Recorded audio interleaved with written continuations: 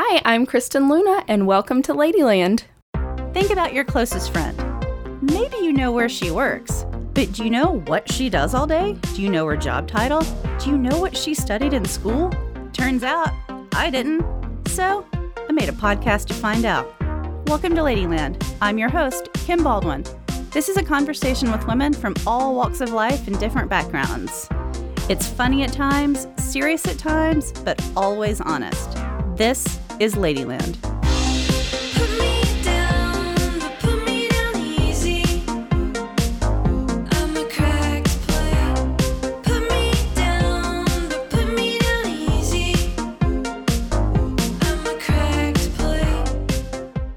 Hi, Kristen. Hi, Kim. Thanks for coming to Ladyland. I'm good. How are you? I'm great. So, I like to let my guests introduce themselves. Would you please introduce yourself? I would.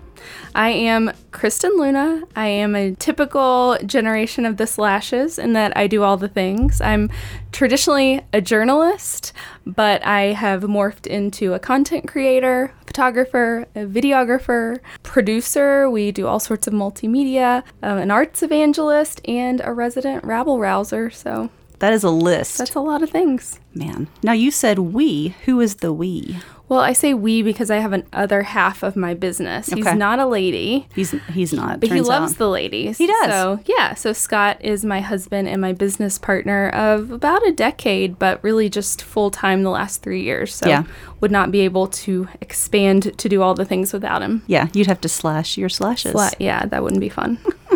Thanks for coming to Nashville. Am I allowed to tell people that you live outside of Metro Davidson? It's a secret, but we will tell all the listeners of Ladyland that I was born and raised in Tullahoma, and after flitting around the globe, I have settled back in Tullahoma, a mile from my mom's house.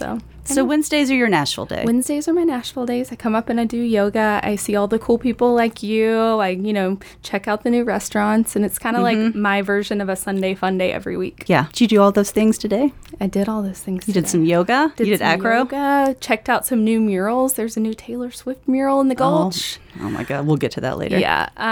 So found some murals, got some Vietnamese food, had some beer at Jackalope, which is one of our favorites. Yes. Got prepped for this with the beer at Jackalope. And now Perfect. Okay, let's start with your slashes. I don't know if I can ask this. What do you make the most money from? Like, what's your biggest job title?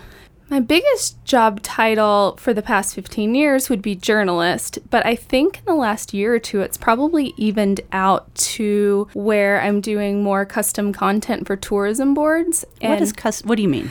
So I wear a journalism hat in that I still approach all projects as I would a traditional journalistic project, in that I'm exploring a destination, telling the story of it through words and photos and video, but I'm actually hired by the tourism board instead of the magazine. Oh. So okay. Basically, I started in journalism in the late 90s when I was about 15. And that's crazy. I know. It's crazy. And I worked my way up, and I went to Sewanee, and then I went to UT, and then I started working for newspapers, local alt weeklies, anyone who would let me write for them. What were you writing? I was writing everything. I thought I wanted to be a sports reporter. Really? I did not know that. I know, but then I realized I don't really care about most of the sports. What sport did you like? Well, I also played college sports. So that's right. I did know that. I played tennis and soccer, and then growing up, I played basketball and softball and did track. Okay. So a lot of them. But I went to school knowing I was going to be a journalist, but at Sewanee, there just weren't a lot of opportunities to pursue that. And so I got my 2 years of my basic liberal arts education, which was great. And then I realized I did basically my math major, and I was trying to do all sorts of other things like American studies and anthropology, and nothing really was interesting to me. It wasn't what I wanted to be doing. So I transferred to UT after a semester abroad, and I finished up all my upper level classes there. Okay. Got to start writing about everything. But then I went to New York from there. The day after I graduated, I moved to New York sight unseen. Similar. It's funny because back then, if you were going to kind of get in the door in magazines, you were some sort of a contract employee because no one wanted to bring on new people who they had to give benefits to. Sounds like 2019. Yeah, right? Yeah, not a lot has changed. Not a lot. But I was what was considered my badge to Newsweek said I was a non-employee. I don't even know what that means. No, I mean, you have to turn it in when you're done.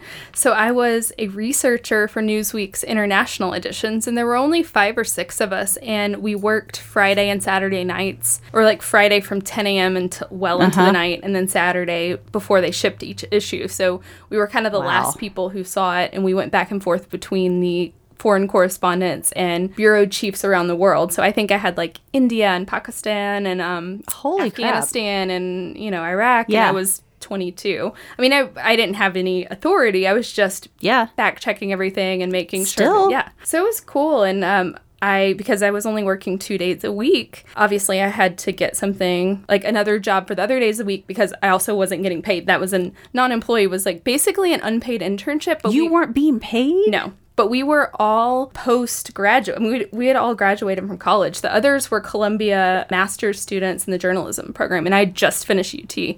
So I had to get a paid job the other days of the week. So what else was I going to do but go to Celebrity Weekly? So I worked at In Touch Weekly in Englewood Cliffs, New Jersey. Yeah. I didn't know you worked there. So I kind of hopped around in New York, and then I wound up going to Europe for a year, which is where I met Scott. We did this 1-year program in international journalism and world politics. Very cool. I.e., we need kind of a visa to live abroad for a year, and this was our end. So it wasn't, I mean, I would like to say it was somewhat career-based, but for me, I thought I wanted to live in Europe long term, and so I thought this was my foot in the door there. And I mean, it gave me a husband, so there's that, but that was many years down the line. I was not looking for that at the time, and I used my Newsweek non-employee connections to write a column for Newsweek for my editor there, and I did not think to ask to get paid for years. I'm not even kidding. I wrote this free column for Newsweek. So I was a really bad entrepreneur at 22, 23. I was like, I can't imagine. I'm so lucky. I've got this column in Newsweek. We traveled all the time. I mean, European standards of education compared to America, it's like they don't ever expect you to be in class. And we're like, great, we'll go to Prague for the weekend, or we'll go to Morocco for 10 days, which we did. Oh, that would be so nice. So I just constantly was pitching my editor back in New York, and I'm like, hey, I'm going to Spain and this new restaurant opened. And so I did a restaurant and a hotel column for about 5 years for them. Finally, in year 3, I was like, hey, what's the rate for this? And I think it was like $125. It was really low. Wow. And I was like, oh, great. Who do I invoice? So I don't know if she thought this whole time I was invoicing or she was hoping I was never going to ask. Who knows? But now one of the very first things I ask when someone approaches me is, what's the compensation or what does this pay? Because there's, 36-year-old me, there's no beating around the bush. Like, I need to know if it's worth my time. I mean, I won't say that people shouldn't ever work for free because had I not done all these jobs, I don't think I would have really met the people I did who now hire me for projects. But I've learned to be a little bit ballsier. Oh. It's hard when you're 22. You don't know. Oh. There's no roadmap. I can't imagine. I can just barely do it now. It's tough. Like, talking money is the hardest thing ever. So yes. Back in the good old days, all the magazines paid $2 a word. So if you're... Oh, I've never known this. Yeah. So say like a 1-page story, just depends on the photo layout, but it may be like between 600 and 800 words. So you're getting $1,600. Which if you're just sitting down sitting down and writing a story and then you never have to deal with it again, okay, $1,600 isn't bad. But that's never how it goes. Never how it goes. I mean, I write personal essays and it takes me like months. And then you've got that back and forth with the editor. Yes. So I started so you make no money. This is why no one... Okay. This is why people like the whole world just made sense to me.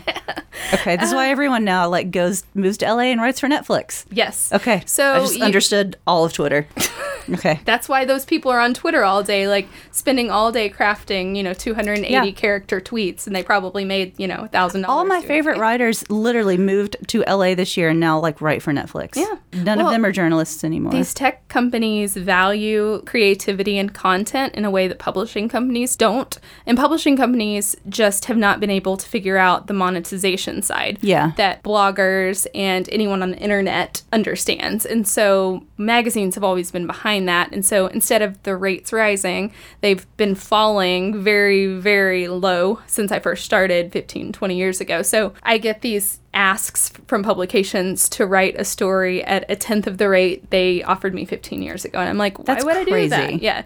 So that's why we started getting into custom content probably about 8 to 10 years ago, but I'd say the last 3 or 4, it's the majority of what we do. So I tell everyone, go down a different writing path, Netflix or HBO. A lot of my friends that I worked with what in New do York, you tell like college students when you speak? I say, what do they ask you and then what do you say? They always say, how do I start out as a travel writer? Of course and I do. say, you don't, because you can be a travel writer still. You just have to think of different ways to do it if you ever want to make enough money to get by. Okay. Guidebooks, I did probably... Oh, yeah. God, you did. I did over a dozen guidebooks. Did you Lonely Planet? I did Frommer's and this one called Sasquatch Publishing. Okay. They had a line of books called The Best Places in California, The Best Places in Tennessee. I did Globe Co., which I wrote a first edition book called Tennessee Curiosities. And those books, it was a great experience because I have a background in research from my days as a non-employee of Newsweek. And then I did some research gigs at Condé Nast for a year, Entertainment Weekly. Yeah. So that's a good way to get in to a magazine and not have to go the traditional editorial assistant route, is you go copy editing or research. Okay. That said, the jobs now have been slashed like everything else. There used to be probably 5 or 6 in each department for each magazine. Yeah. And it was kind of like the little secret way in journalism to get in at these magazines. And instead of, I was an hourly employee, so I think I made $33 an hour, which was way better than $28,000 a year, which was what an editorial assistant made at Condé Nast back in 2006. And I think that's probably still what they're making today. God, it's so sad. So using your writing skills for different types of gigs, whether it's running social media for Netflix or a friend of mine who was at Entertainment Weekly was director of content for HBO. Wow. I think he has now moved on to a similar type of gig, but I think can you imagine? I know. I mean, it sounds like a dream gig, right? It does. I mean, but it sounds... Also, sounds like a huge gig. Yeah. But I think that there's just different ways to get jobs in a field you're interested in that pay more. Like another colleague just went out to work for Apple, and he was at several different travel and fashion magazines in New York, and he somehow got a job as a content creator for Apple. Wow. A lot of my San Francisco friends work for Instagram, and, they're traditional journalists. So, but they're not like writing journalistic pieces, but they're using their ability to write concisely to do things like Instagram. I don't know what a content creator does at Instagram, but I think they're writing any words you see anywhere under Instagram. Hi. Do you like podcasts? I hope so, because you're listening to one. If you like podcasts, I have something else you might like. Audiobooks. Libro FM is the first and only company that lets you purchase audiobooks directly from your local bookstore. P.S. We have 2 of those here in Nashville. You can pick from hundreds of thousands of audiobooks, including I Miss You When I Bleak, written by Ladyland's own Mary Laura Philpott. If you're new to audiobooks, they're the perfect way to get more books into your busy life. Listen during your commute, while doing chores, feeding the chickens, or just relaxing at home. All you need is a smartphone and the free Libro FM app. Ladyland listeners, you get a special offer. 3 audiobooks for the price of 1. That's $14.99 with your first month of membership. Use the code LADYLAND at checkout. For more information, visit ladyland.show/Libro. It's really easy. Let's talk about blogs. I think we started ours in the same year, 2007. Yes, we're OGs. OGs. That's what the kids call it, I think. 100%. Yeah. We'll act like we're cool for a second. Yours is still so active. Yeah. You post at least once a week, but you post every 2 times a week? I used to post Monday, Wednesday, and Friday because I'm Kristen. very type A, and I'm journalist-minded. I know. I can't do that anymore because we do... You write too much. I write too much. Every year I'm like, I'm going to write less. And now my posts are 5,000 words. Your I'm posts, like, how is that granted, less? I read them. I mean, that's good, read the whole damn 5,000 word thing on, I'm like, what was the last one? Tourism marketing? Yeah. But they're I know. I can't crank that out. Brevity's never been my strong suit, so.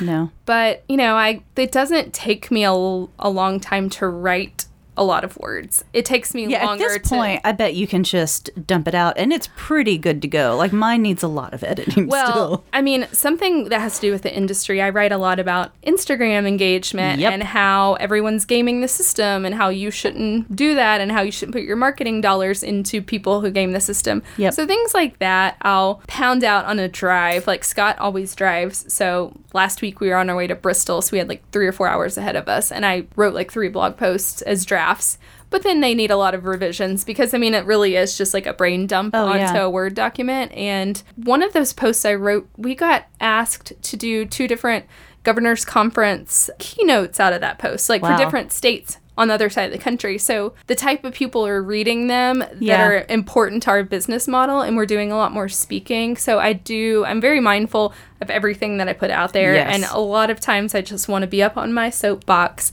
and preach to everyone. But those are your best posts. I mean, I can tell when you're mad. Oh, those are the 5,000 word ones. Yeah, those are the 5,000 word ones. But I'm like that too. I know. The best ones, it's when I have something to say. I know. It's the same philosophy as when you're really mad at someone and you write out an email and it's like sleep on it or give it a weekend and then you always inevitably revise it 2 or 3 times. That's how I go about those type of blog posts. I'll pound them out, give it a couple days, and then we'll really work through, like, what are we missing? How do I tighten this up so it doesn't just sound like I'm trying to preach and tell everyone what they're doing wrong? Because one thing I've learned is that if you write a post like that, you need to provide some actionable tips so that it isn't just like, you're doing this wrong and this wrong. And it's like, you really may be good doing at that. this, but you could be doing this and it would benefit your business so much more. And, you know, we have a travel blog, Camels and Chocolate, but I feel like we've kind of become a voice of reason in this industry because we've been on all the sides of it. We've been on Scott has a journalism background too. We've both been on the side of like working for the publisher. You know, we've had this blog for 12 years now that, you know, is part of our business. We work for DMOs, which are destination management organizations that run the tourism boards.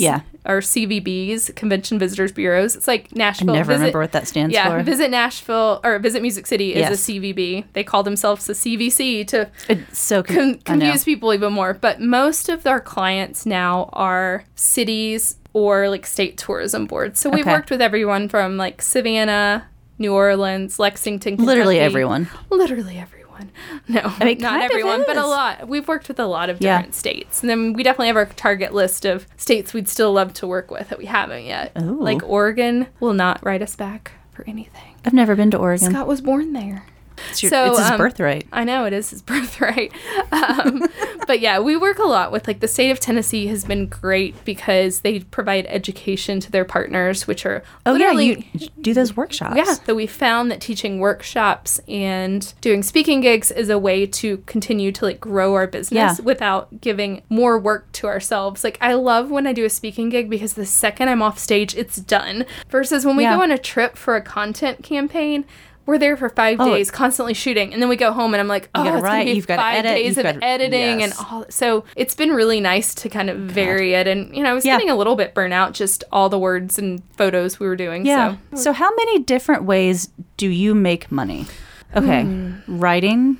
These are gonna be called the dumbest things when I say them. Writing, speaking, teaching, blogging, but that's writing. But writing for magazines, blogging. Those are 4 things. I've had the most random gigs. Like, I'm very much a yes girl. So if someone offers me a job that, like, seems like something I could do and the paycheck seems worth it, like, I'll consider it. And so I worked for Trivial Pursuit. I did 4 different games, wrote all the cards for them. And when I say Scott obviously did a lot of that because science, no way, no how am I going to, I'm going to be like, I could come up with 1 question, but we were coming up with 400 questions per game. But it's actually harder than you think because I think it's hard.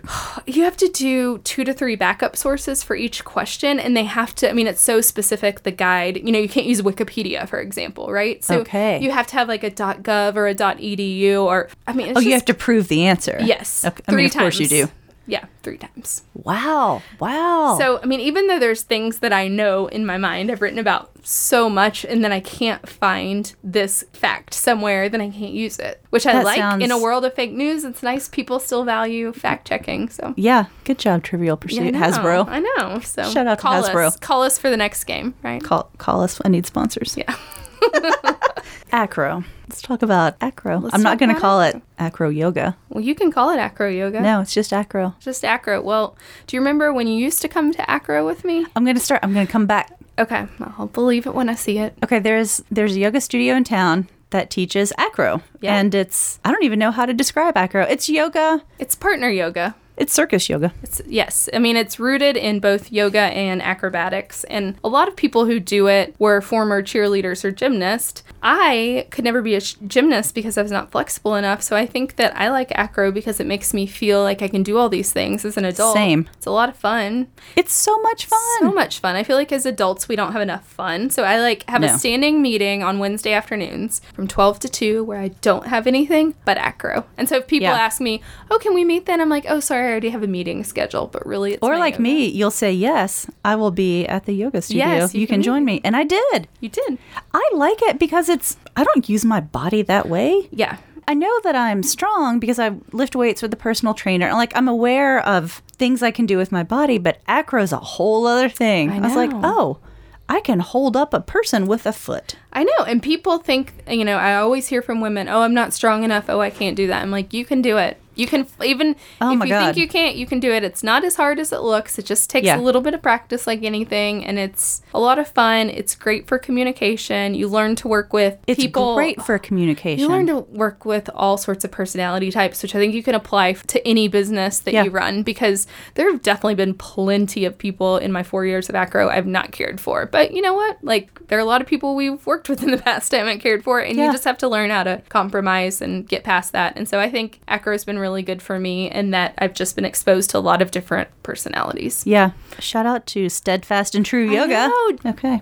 Before I move to the end, which is some quick rapid fire questions. Oh. Anything I left out or anything you want to hit before we wrap it up? Well, another thing we've gotten really into in the last year. Yes, let's talk about the murals. Is public art. Yes. And again, it's like acro. It's just a passion that's, evolved into something that's so important to us. And so we, a year ago, started our own mural program. We started a public benefit corporation in the state of Tennessee installing public art in Coffee County. A year ago, we just met an artist who was painting at Walden at the time when it opened. And I saw her work on Instagram. Oh, it's her. It's her. What's her Instagram handle? You should have her on. I should. Tara Aversa is her name, and she's TMA Murals. I was like, I knew Instagram. It was an initial. Okay. Yeah, that was her first mural she did. She works at... I didn't know Walden was her first. Mm-hmm. The mural's good. She was doing all of Walden inside and out, and I saw her on Instagram, and I just messaged her. I said, hey, we want to start a public art program. Would you be interested? And she and her fiance came down and met us at Jiffy Burger. I love those tater tots. They're delicious. Yeah.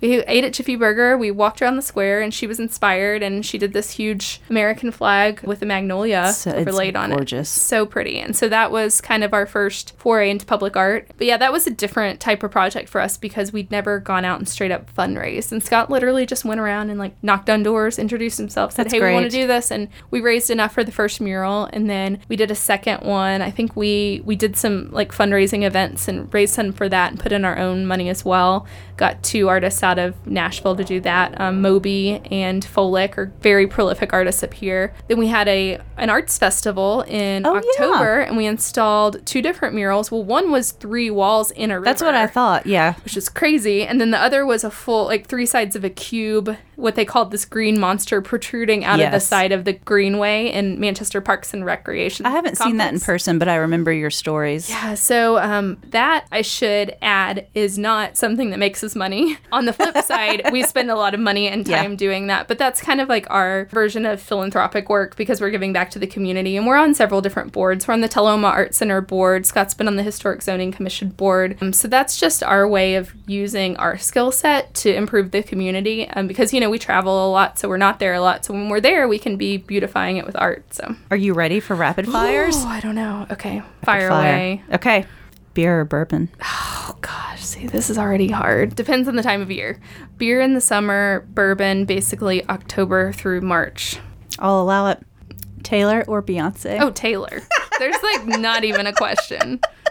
I laughed when I wrote that down. Did you hear the part where I just went to seek out a Taylor mural? I did. I was like, how much of this will she talk about Taylor Swift before I get to the rapid fire? Yeah.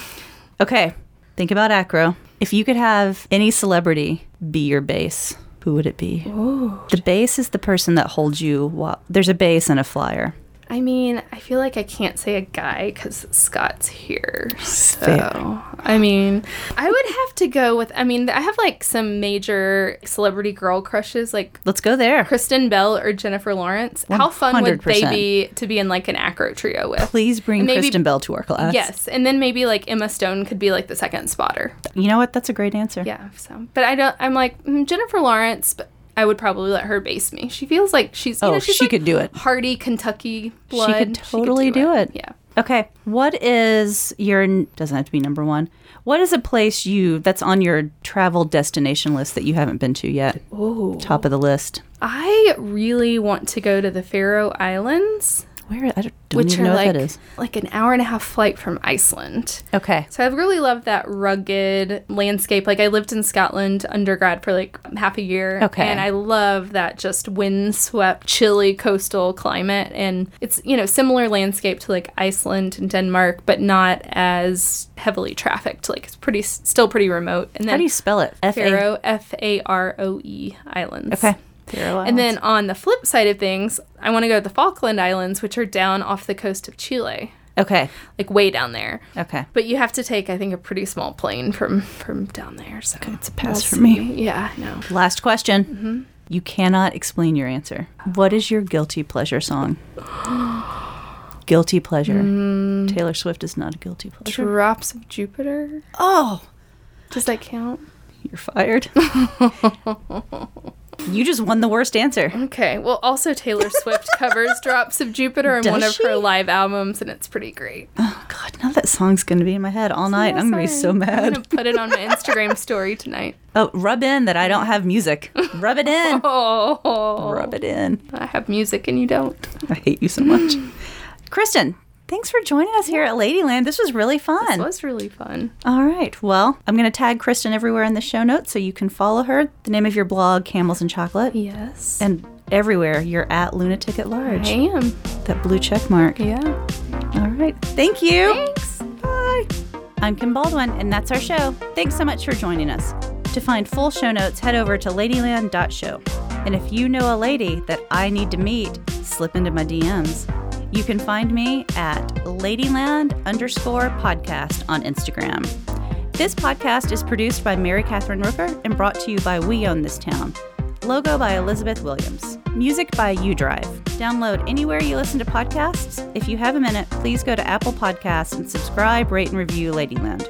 Thanks again for listening. See you next time.